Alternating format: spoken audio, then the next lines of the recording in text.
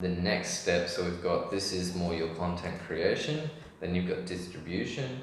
The third step is your advertising and your, I call it campaigning, Yep. which is where you reach out to magazines or blogs. This comes down to matching brand values. For example, if I was doing a story about fishing, a fisherman who caught a really big fish and it was a video, I would go to fishing magazines.